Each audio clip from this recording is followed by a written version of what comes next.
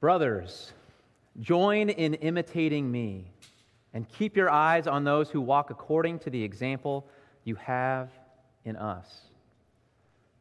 Brothers and sisters, join in imitating. They say that imitation is the sincerest form of flattery. And if that's the case, then I have flattered a lot of people in my life. Because I'm a kid who has grown up in the 21st century in America, which means I was basically raised on television. All right? My house at home, we had satellite TV, we had 999 channels, I kid you not, it was ridiculous. But there were lots of characters and shows that I loved to watch and I loved to emulate, right? These characters kind of captured my imagination and seemed so cool and put together, and so I said, yeah, I want to be like you. I want to do what you do. And for me, especially as a high school student, the premier person for me was Will Smith. I know he's not exactly the person you want to be imitating these days. I actually hope that you don't imitate Will Smith, especially if I say something that offends you up here, all right? But I'm serious. I loved Will Smith, especially in the show The Fresh Prince of Bel-Air, all right?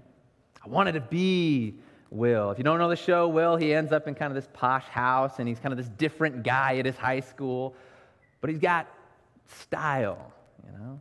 And I wanted style like Will. I wanted kind of the swagger that he had. I wanted to look cool, and so I'd put my flat bill hat on backwards and wear my jacket inside out, like Will Smith. I thought maybe Will's success in the television show with the ladies would have helped me in my own pursuit, because he had these great lines, right? There's this one, I still remember it, right? He said, "Your legs must be tired because you've been running through my mind all day." And so I would, say those kinds of things. Okay, no, I didn't. I was too shy. I would think those kinds of things, though, when a cute girl walked by, and then I go home and watch The Fresh Prince. But I imitated him, right? I emulated Will. Me and my best friend in grade school, we even copied his secret handshake with his best friend, Jazzy J, the one that was like, so we still do it. But he hasn't been the only person that I've imitated in life, right? Before Will, it was Spider-Man, right? I was running around the house shooting my webs at everybody.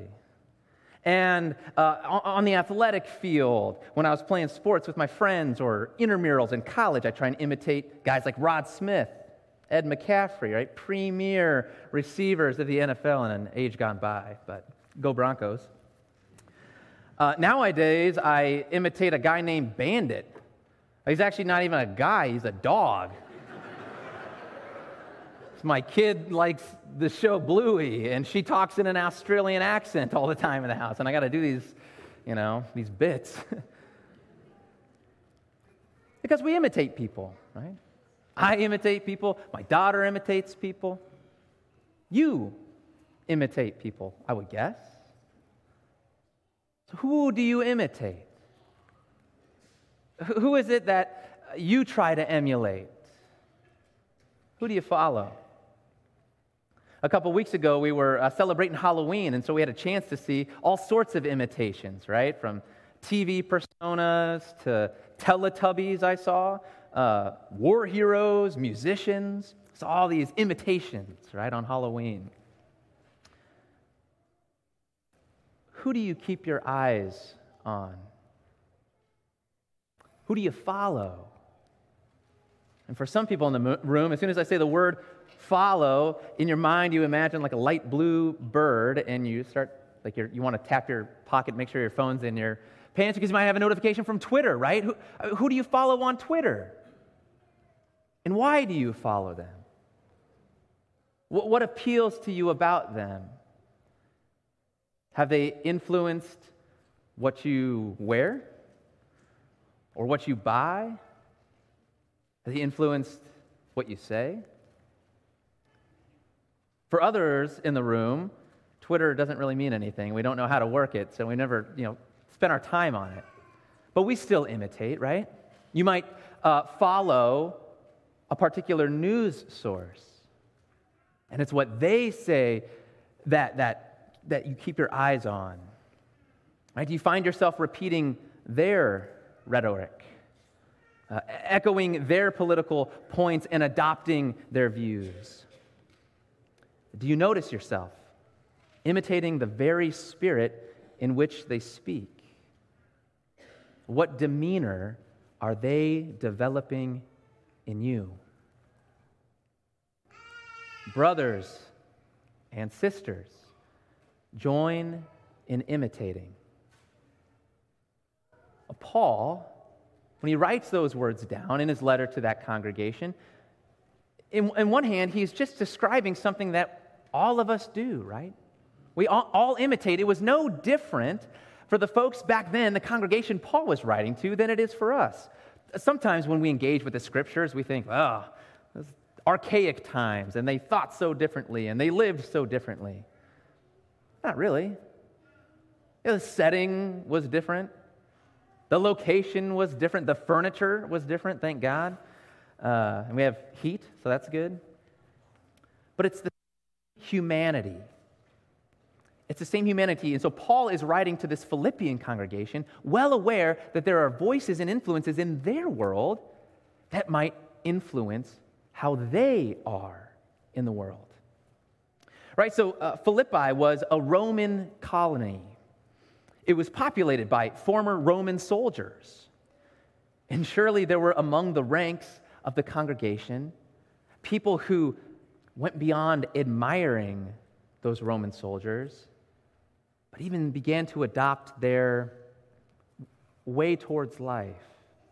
At least a pattern that didn't look like crucifying themselves for the sake of others, a suffering for the benefit of others, but looked more like imposing force to get what they wanted. Fighting with those they felt needed to change and subduing those that were weaker than themselves. Paul experienced that firsthand. When he had come to establish the congregation in Philippi in Acts 16, Paul was imprisoned, right? He was beaten by the magistrates. He was flogged in the public square. And the text says that when that happened, the crowd joined in the attack. Right? Mob mentality. We're influenced.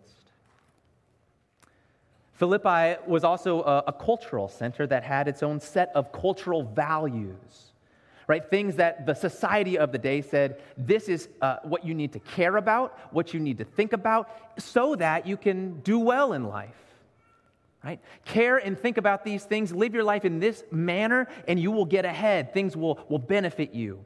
And when we read the Scriptures, we usually call those things gods. And that's one of those times when we look at these people and we're like, man, they're so different, they're so weird and archaic. We have gods today. They're maybe just not as obvious to us. What the culture says we need to do or say or live into in order to be successful. In Philippi, there was a multiplicity of gods. In their Acropolis, there's all sorts of engravings and relief carvings that still exist of some of the gods they worshipped. The favored god was a guy named Silvanus. I'm not sure how to say it. He was the Roman god of the countryside and agriculture. And so the idea was, pay a tithe to Silvanus. Give him a grain offering or a fruit offering, and he's going to bless your agriculture. In an agrarian society, well, it makes a lot of sense to do that. You want to be blessed, right? So people would do that. Paul is aware that there's all these voices speaking and guiding and trying to get us to follow. And so he doesn't stop by saying, brothers and sisters, join in imitating. Right? He says, join in imitating me. Join in imitating me. And when Paul says that, he's not bragging, right? Paul's not trying to get his brand out there. He's not trying to amass his own followers for his Twitter account. No, we see the heart behind Paul's words in those few verses after, right? Where he says, with tears, he has seen those who walk as enemies of the cross. whose end is destruction, whose God is their belly. Paul has seen people who are basically giving their lives away to these other voices and other forces that are not ending well. So Paul says, imitate me. Imitate me. You read it in other parts of the scriptures too. Paul himself saying, imitate me as I imitate Christ. Don't imitate me because I'm better than you. Well, Paul would be the first to say, I'm the chief of sinners, right? Imitate me because of who I am seeking to emulate and imitate in my life. Hebrews 13:7 says to follow your leaders and consider the outcome of their way of life. As a kid, I never thought twice about the outcome of the people I was emulating. I mean, I thought about the outcome of the 30-minute episode I watched, and it always worked out really good, you know? So, of course, I'll follow it. But did I ever stop to think about these people's real lives? Who's directing these shows? What's their philosophy? What are they actually trying to teach, inform me in? No, I didn't. Until I got a little older, and then I discovered kind of the awful truth that a lot of the heroes and people I looked up to, their lives don't always echo or emulate the many good things I thought they had going for them, right? So Paul says, think, consider the outcome of who you're following. Be aware of who you're following. And you think about life, right? We got all sorts of people we follow in all these different areas. So as a student, right, you might emulate your teachers, kind of adopt some of the things they're trying to teach you so that it'll go well for you on the test or in life. You want to kind of be formed by them. As an athlete, we have coaches. We have other athletes who we look up to and we say, man, they're so good, I want to copy their moves. We got all these areas of life in which we adopt other people's practices. But I ask you, who do you have who is forming you in your walk of faith? Who do you have who is helping guide your steps and hone your practicing of Christianity?